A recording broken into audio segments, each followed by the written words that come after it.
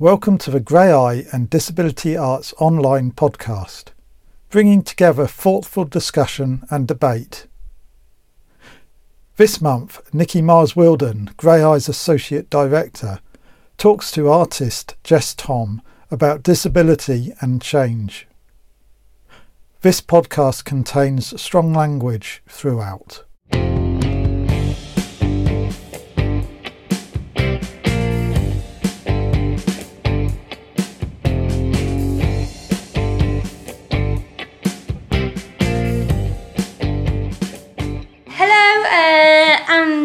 Welcome to this fantastic podcast. I'm Nikki Mars-Wilden, I'm the Associate Director at Grey Eye, and I am joined by the wonderful Jess Thom. Biscuit, hi.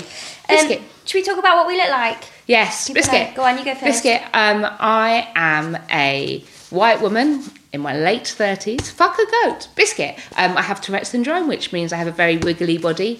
Biscuit, you'll be able to hear some of my vocal tics, Biscuit and Hedgehog, Biscuit. And you might also be able to hear one of my motor tics, which is banging my chest. Fuck a goat. Biscuit, I am a wheelchair user and I love table tennis. I don't love table tennis. Fuck. Sausage. Yeah, I quite like table tennis. I wish I played it more. Biscuit, it's not really my game. Any game that involves any sort of bat or sharp implement or heavy object are really not my friends. I'm unlikely to be doing javelin shot put. I mean there's quite a lot. Biscuit. Paralympics, come on. Biscuit, I'm often talking about wanting to do a knife act when I probably would not survive for that long. It would be a very with the audience, possibly. It'd be a very dramatic show. I've got very wiggly arms, Biscuit, and poor impulse control. That means that if there's something that you can hit on your head or stab into your skin, I will do that. Let's sausage. Do that. Well, I am, 4'10", white woman. Short blonde hair. My dye is coming out now, so you can see my roots. I'm a wobbly walker.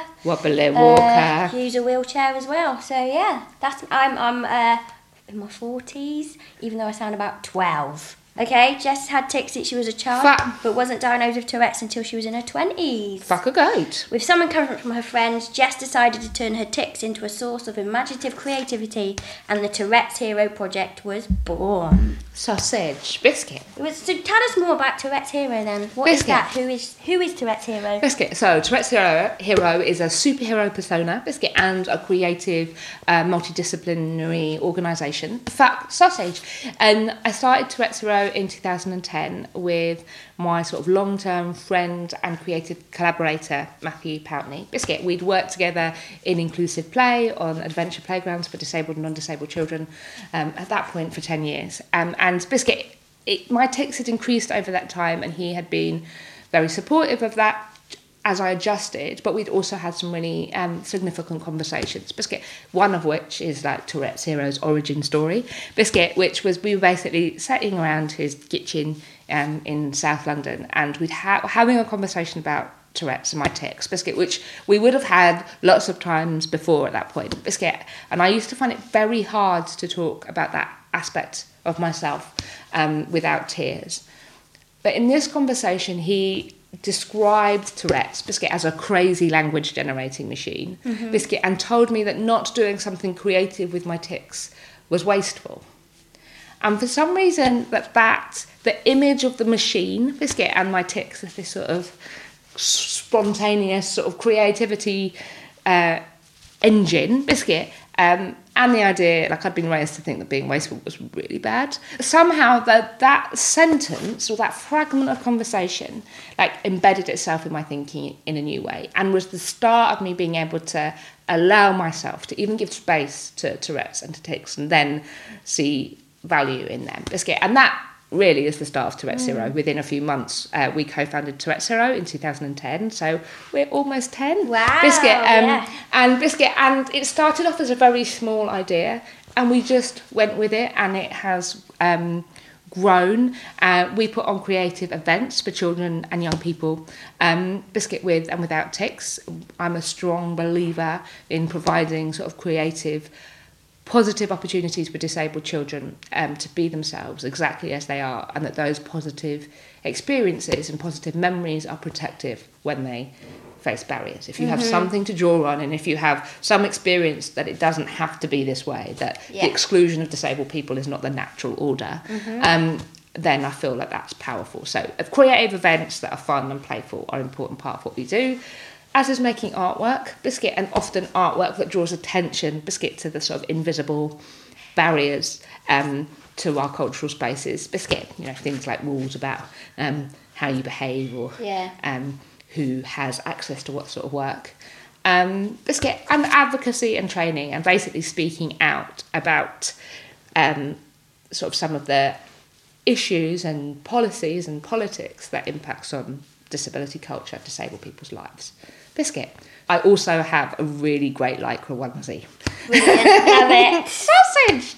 Do you wear the lycra onesie quite a lot?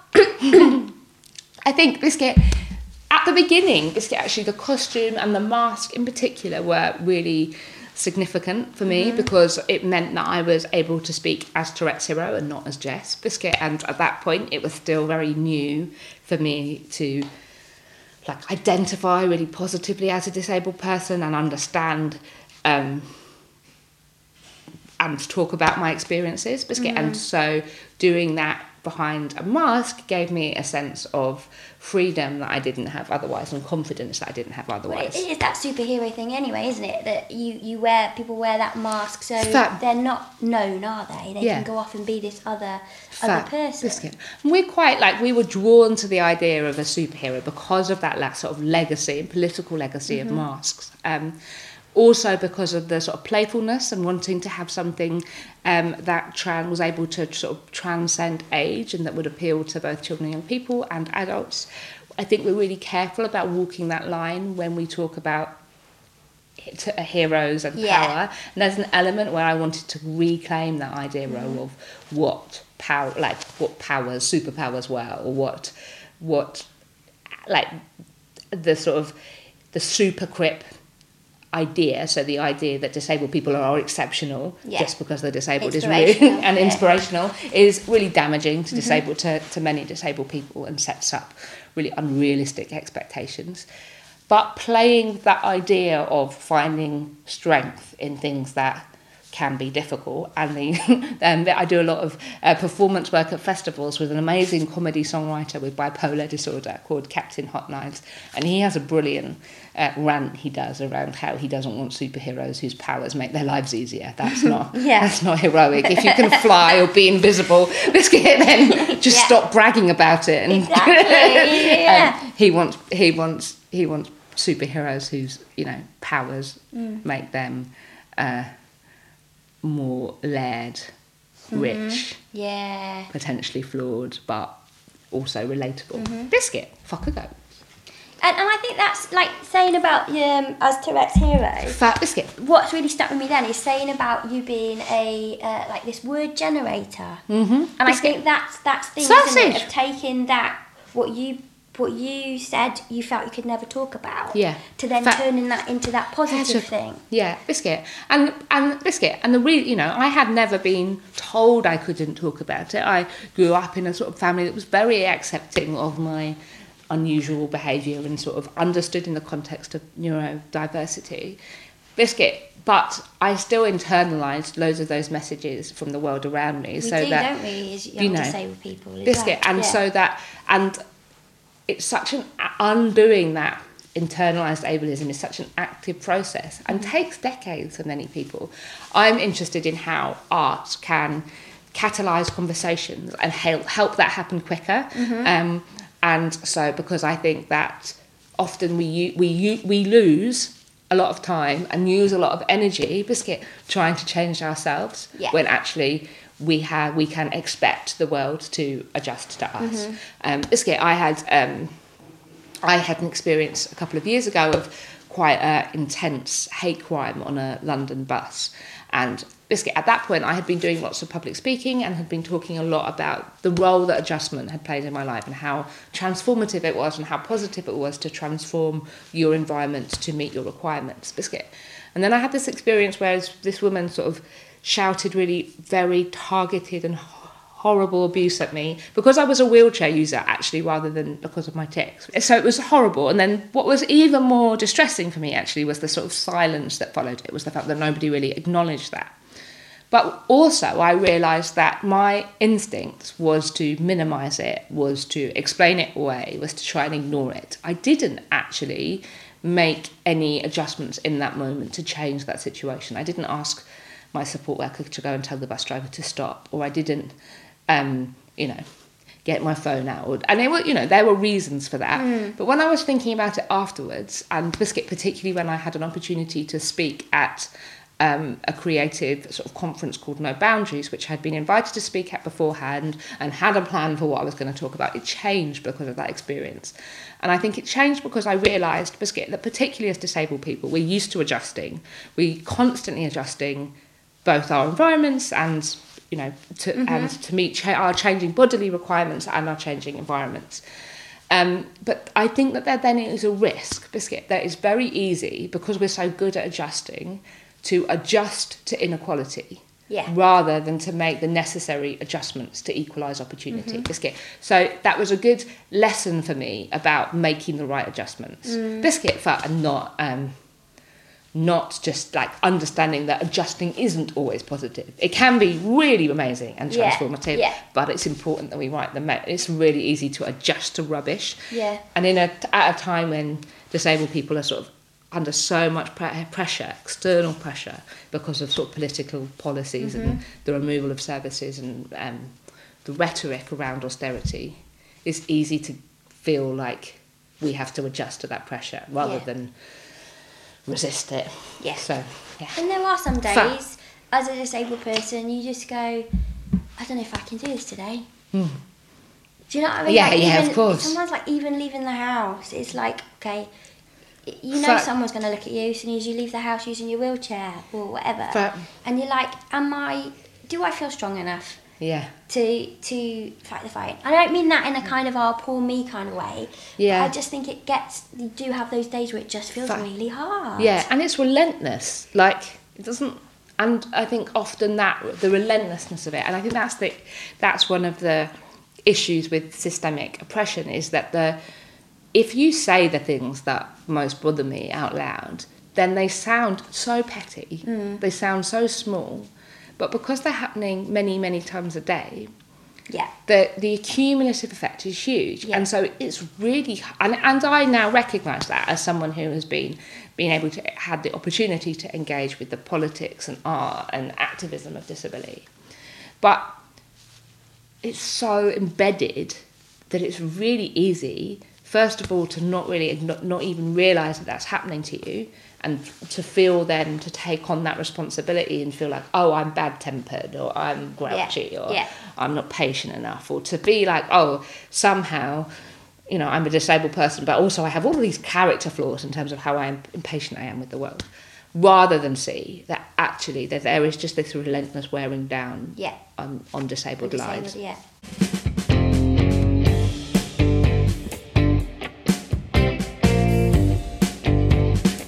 What's been your history with Grey Eye? And has Grey Eye been any part of that journey of yours? Yeah, absolutely.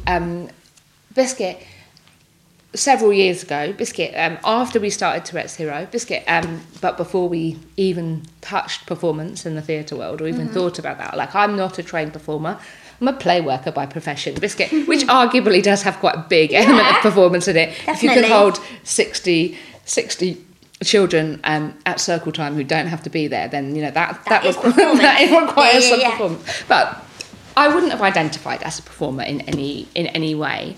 But I went to a show by the comedian Mark Thomas, and we'd done loads of prep beforehand. At that point, I hadn't been to the theatre lots in sort of because of my tics and because of assumptions that meant that I wouldn't be welcome in those spaces. But I was really wanting to see the show, and so felt motivated to try and find a way. And so I talked to Mark beforehand and to the theatre, and we made all of these plans, and he introduced me to the audience at the start of the show. But despite all that planning, the one bit of thinking we hadn't done was what if someone complains?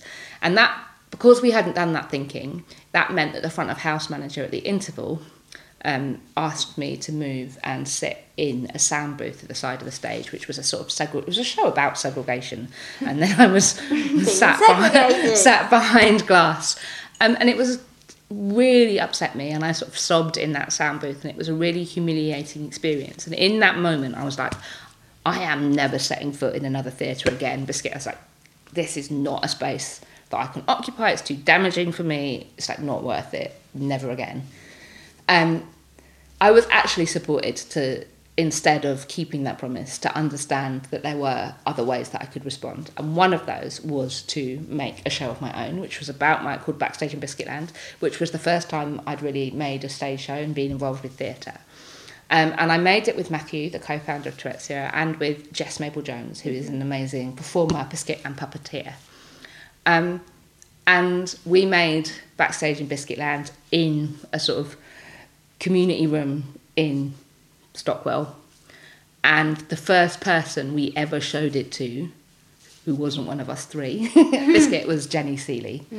And her response, support, mentorship in that time was really crucial for me to feel like that was something that we could do, because I hadn't seen loads of theatre, so I didn't know what a show should look or feel like. And I think that partly that was great, because it meant that we made something that maybe on our own terms, rather than that was emulating anything else. And it was raw, it was authentic. Yeah. It didn't have all this, it wasn't made into something it wasn't going to be. Do you know what I mean? Yeah, Biscuit. It was, I don't know whether Jenny knows how significant sharing that with her and her response and her support in that moment was, but I think that that's one of the things that I'm really keen to do as a disabled artist, is support other artists to, to challenge themselves, to do things that are maybe feel slightly outside of the comfort zone. If I can use any of the skills or knowledge that I have gained to support other people to make work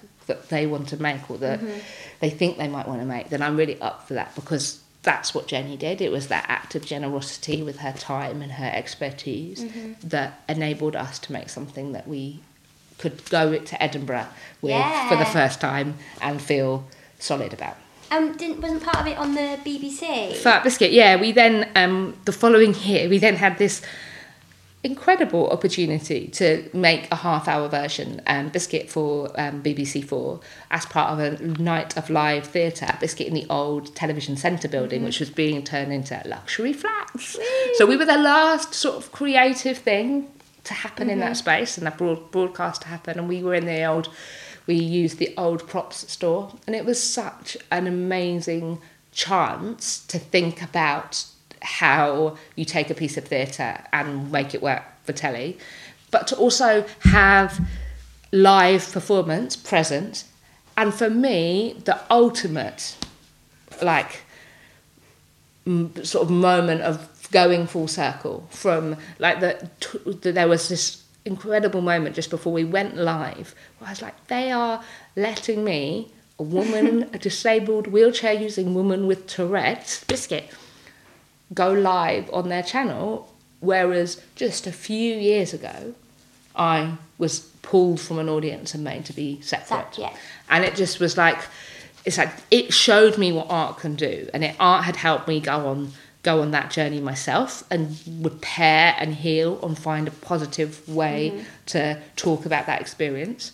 But it had also enabled me to claim space for other people and to promote the idea of relaxed performances, which I feel like which are a big step in helping to get people to think about the diversity of bodies and minds that are part of our community. Yeah.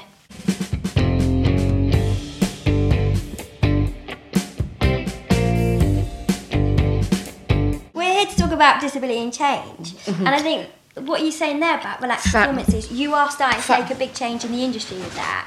You've become kind of the spokesperson. Frustratingly slow. Yeah, but like every sense of changes regarding disability in theatre, film, TV, whatever, it is tremendously slow. I feel a bit impatient. I feel a bit impatient with that now. For ages I thought, it's like change takes time. And then they banned straws in 6 months. Yeah. And I was like, wow, if we can ban straws, which are an incredibly important access tool for many disabled people, with such speed and with such effectiveness, like it's the landscape in how you can expect to drink as a disabled person in a public space has radically changed, and in an invisible way to many people.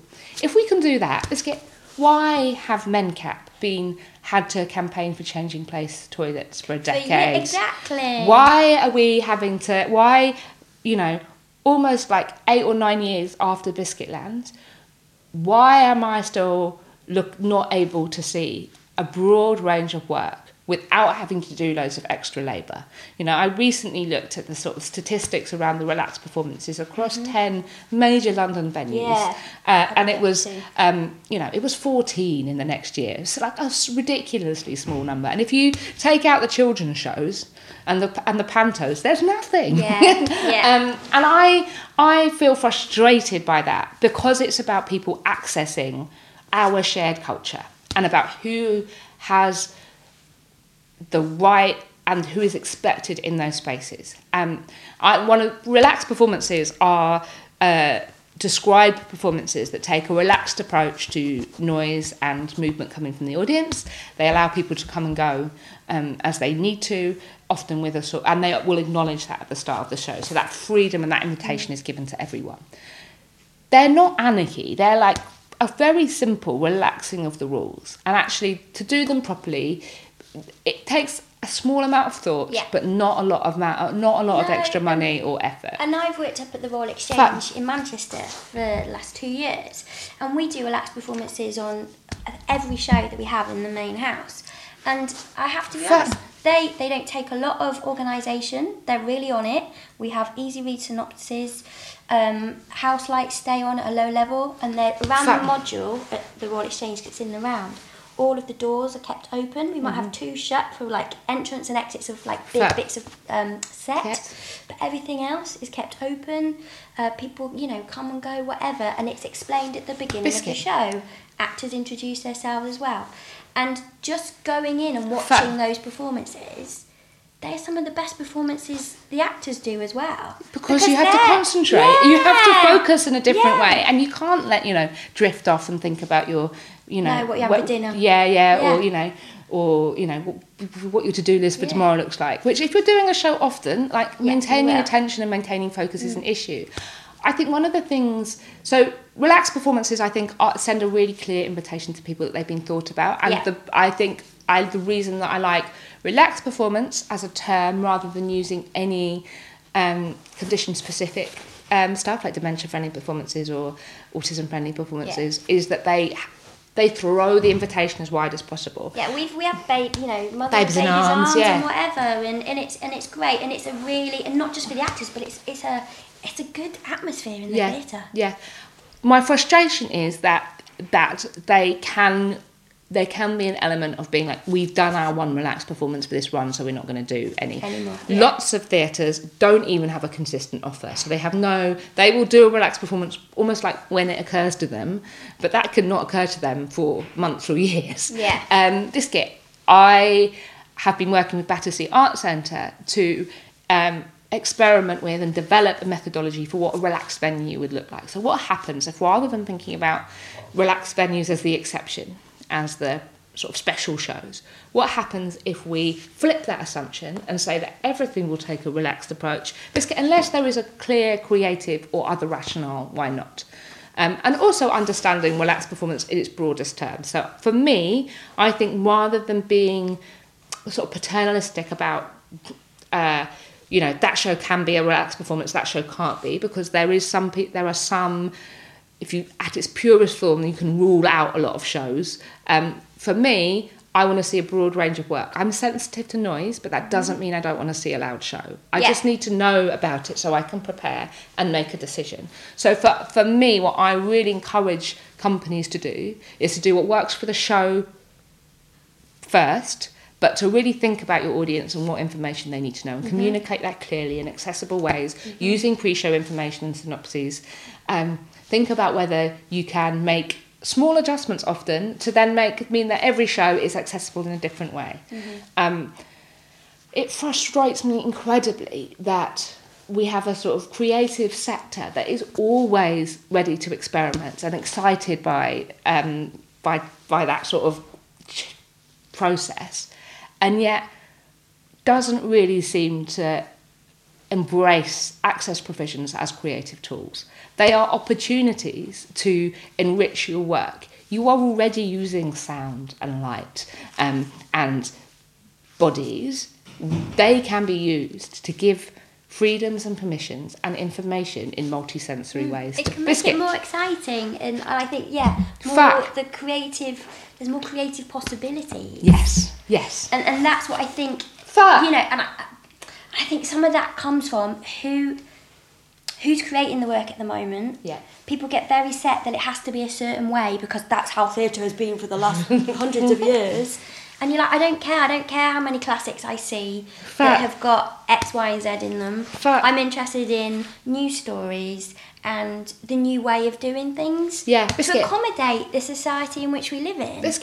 But even when we think about like new writing is exciting and it's a real opportunity to diversify the voices and to make sure that people, particularly people who have been underrepresented within disability culture, black and brown people and learning disabled people, often people at those intersections are less present within our disability arts sector, and that is damaging and a risk for us all. And there's some incredible artists making work, and I really like the work of Matilda Abini and Tarek, Lord Brownton Abbey. Like those things are exciting. Blink Dance Theatre are doing some incredible work as a learning disabled, non-learning disabled led company. So I feel really excited that some of that work is happening, but I feel frustrated with the pace of change within the rest of the sector. Because it's not a niche issue. That's the thing. When are we ever trendy? 1 in 5. Do you know what I mean? We have peaks of going, disability's trendy now, it'll be our focus. Then we get overtaken by something. It's like we're never consistly it's not a gimmick. It's not a trend. It is people's lives. It is people's lives. And I often get frustrated when you have sort of, I've definitely had some sort of media type say to me, we're going to do this project and it was going to normalise disability. It's like, disabled people are disability is very normal. Yeah, we're all right actually. But I think that's the thing, isn't it? Is that at the moment the disabled narrative is not there. No. And it's not there in its diversity. Yeah. There are you have tragic narratives and you have inspirational narratives, and then you have the evil villains, and there's very little in between about anything. And it's just not that. Yeah. It does not do anyone. It does not serve anyone to reduce any group of people to a stereotype and to not show the sort of layered richness of our community.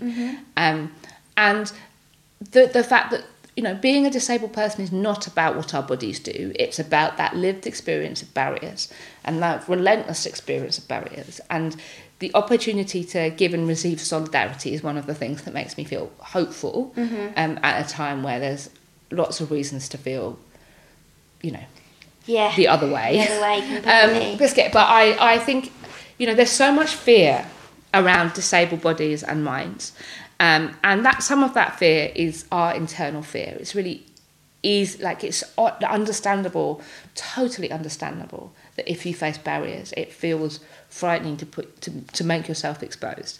But there is also a fear of disabled people because it's not visible, because the diversity of those narratives is not present, and because often stories around disability are not written by disabled people. And it's like, it's not good enough just to have difference visible on stage. That's even nowhere close. It's got to happen at every layer, and we have to be supporting disabled people as writers and directors and producers and programmers. And I am desperate to get one of us in running a major building. Also, just picking up on about relaxed performances, so seeing the change throughout and on stage as well. What is it about sort of audience protocol? Because there's been lots in the news at the moment about people going, I think, so-and-so, they've cheapened tickets, they've made the bar cheap, that's attracting the wrong people. I wish people would stop rustling their sweet wrappers or... Biscuit, there isn't... For a art form, Biscuit, that is so about aliveness and about humanity and about presenting stories, it confuses me that we expect audiences not to have bodies, not to need a wee, not to need sugar levels to be at a good point, not to need to cough and sigh and wiggle, because they are bodies in a space. To deny that is a very privileged position, and I think that fear around, like, if, you know, my experience might be damaged if I sit next to someone with Down syndrome, and it's like, it probably won't. It might be different, but to understand that this is the right way, and anyone coming into this space has to do it our way.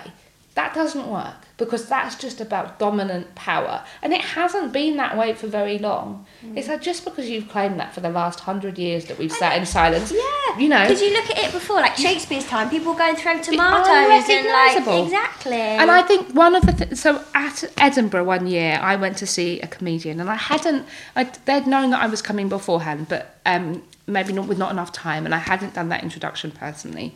Not that I necessarily should have to. But what was interesting is that they then were quite thrown by my presence and sort of talked to me for about 15 minutes and asked a lot of questions that were like difficult for me and a bit invasive and unnecessary. But one of the things they said that really stuck with me was that, oh, you know, as a comedian, you prepare for hecklers and you prepare for drunk people and you prepare for Hindus, but you know, I've never prepared for someone with Tourette's. And it's like, why not? And because it's not just about Tourette's as a specific condition. Why do we go to the theatre and expect not to be sitting next to a learning disabled person or someone with dementia or a neurological condition? Why are we expecting those people not to be present in that space? That is the issue. And one of the things that I say to artists a lot who are worried and fearful about relaxed performance, or like what that might mean for their work, is that you get to be in creative control. You get to control the work you make, but you don't get to say who gets to see it. And relaxed performance is just one way of ensuring that a broad range of people get to see it. The same as captioning and audio description, and like having access is about audience development, but it is also about meeting basic responsibilities to not be discriminatory in your practice. So for companies who aren't considering the diversity of bodies and minds, not only is there a sort of creative risk and a social and ethical risk and a business and financial risk, there is a legal risk. It's all like, just because, you know, the legislation doesn't have, you know, quite have the teeth that it needs to have, and that we shouldn't, we shouldn't be threatening people into, you know, we're going to sue you if you don't, you know, do it. Yeah. But there is a point where it's like, this is not an extra piece of work that we're asking you to do. This is your existing work. You're just not doing it well enough. Yeah. Or lots of people. There are obviously companies that are doing it brilliantly and whose work is really exciting and really pushing the boundaries about what access can look like. So we touched on it earlier about plastic straws. Yeah. There's a big change here. Plastic straws being banned. I was actually talking about it quite a lot on the journey here. I think that in the beginning, I was when it became clear that sort of the campaign to ban plastic straws was gaining momentum, which happened very quickly. Initially, I felt frustrated at disabled people being overlooked. It was like, this is an example of us not being considered, and because the majority of people don't depend on them in day to day, it's been assumed that they are a frivolous luxury, and therefore we can ban them without any issue. Once numerous disabled people spoke up, sharing their experiences, explaining the nuances of that, educating in a way that we shouldn't necessarily have to, but being really generous with time and energy and lived perspective. And that's been happening solidly, and there are the sort of brilliant tables that show like why lots of the alternatives don't work. Biscuit, I mean, you give me a metal or a glass straw and you're getting pretty close to the knife act we talked about at the start. And then, so this far down the line, having that, you know, and obviously in the UK there has been the exception, the sort of medical exception. but it does medicalise an aspect of my life that wasn't medicalised before. Yeah. It does mean that really to reliably drink away from home, I have to carry my own straws with me in a way that I didn't have to before. I am choosing to buy biodegradable straws, but they have quadrupled in price in the last year. And that, most upsettingly, I am frequently shamed for using a straw. Really? If I've asked for straws and been told off, because and you know, it's illegal for me to give you a straw. It's not. Yes, actually, it's a reasonable adjustment to give me a straw. But I think that many places have just, because of the ban, have just got rid of them without then thinking we should keep some. We should have some. Yeah. And I think that that's the most upset. Like, you know, learning that a disabled woman had died from an injury caused by metal straw was really distressing, because the shaming and the judgment is what is forcing disabled people to try things that they know probably aren't safe for them. And I get frustrated and more angry when it feels like it moves beyond a lack of thought and an oversight to being a deliberate point. And I also, Biscuit, I just don't think that that's the solution. It feels like that is a very, you know, it's frustrating to go into a restaurant and see lines of plastic cutlery and then paper straws. It's like, really, guys?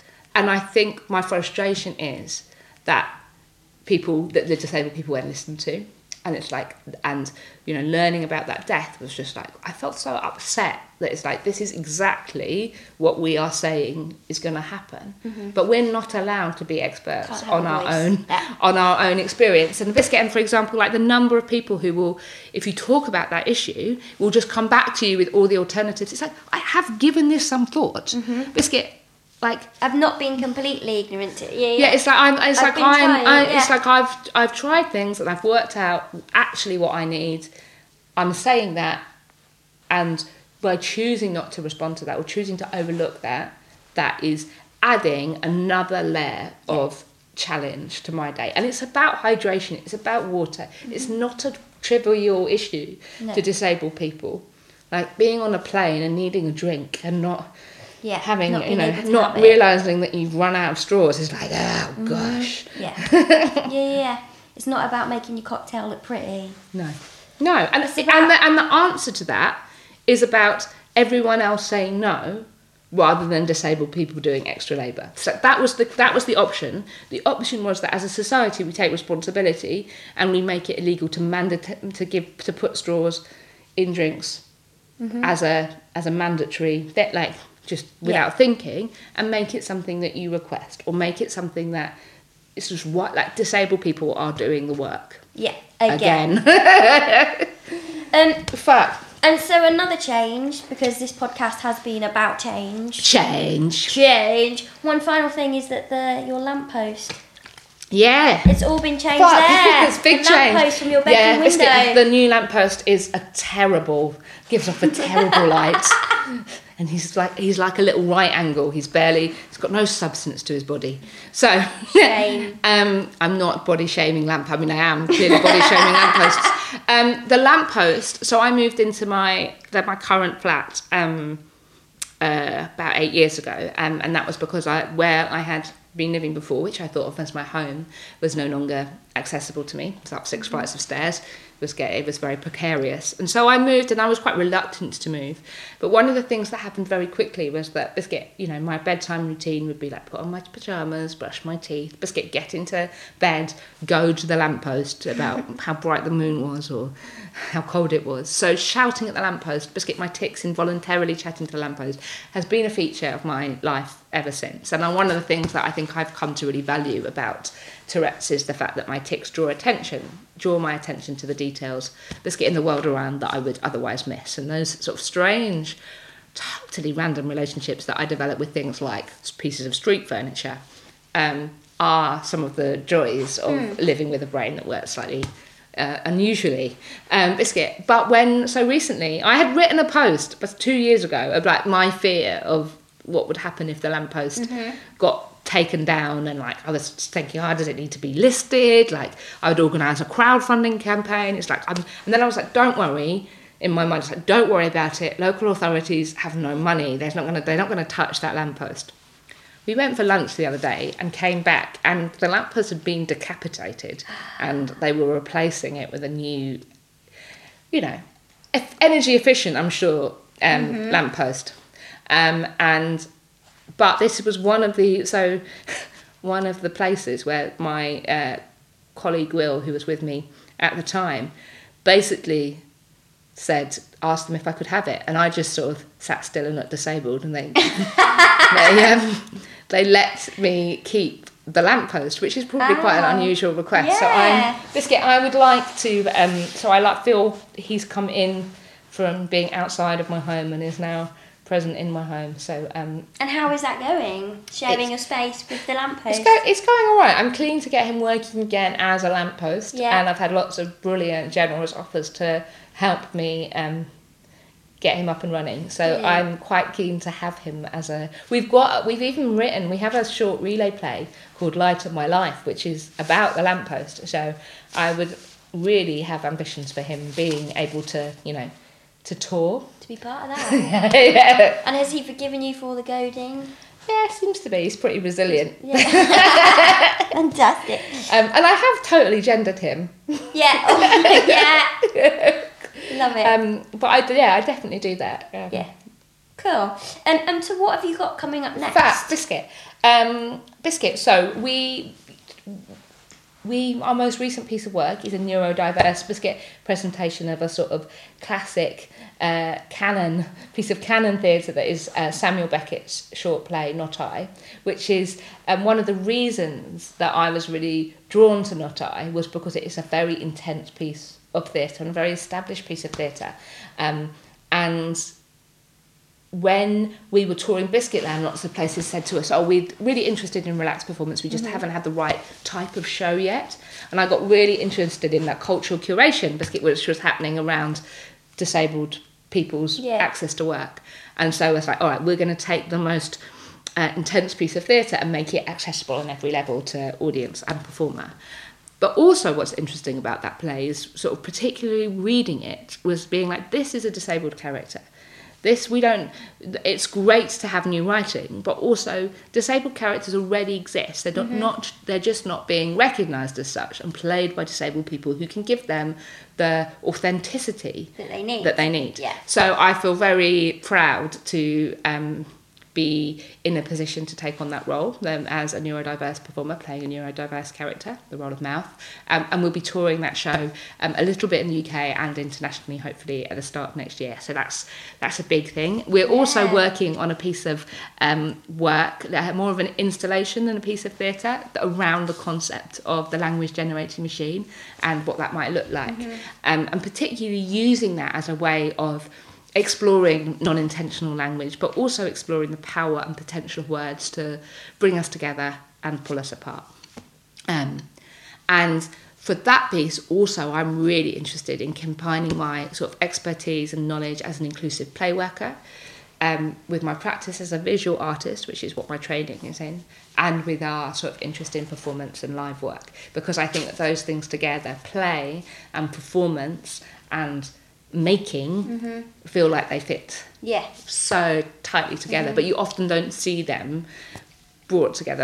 And I'm particularly interested in making work for children and young people that also works for adults, and that maybe tackles like weighty themes, but in accessible, playful, joyful ways. Well, thank you very much, Jess, for joining me here at Grey Eye today. Thank you for having me. And good luck with all your projects. Amazing. Thank you for inviting me to be part of what is such a wicked podcast. And here's to Disability and Change. Here's to Disability and Change.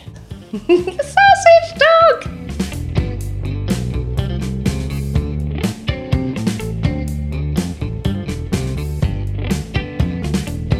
Visit greyeye.org and disabilityarts.online for details of productions, events, interviews, opinions, reviews, and learning opportunities.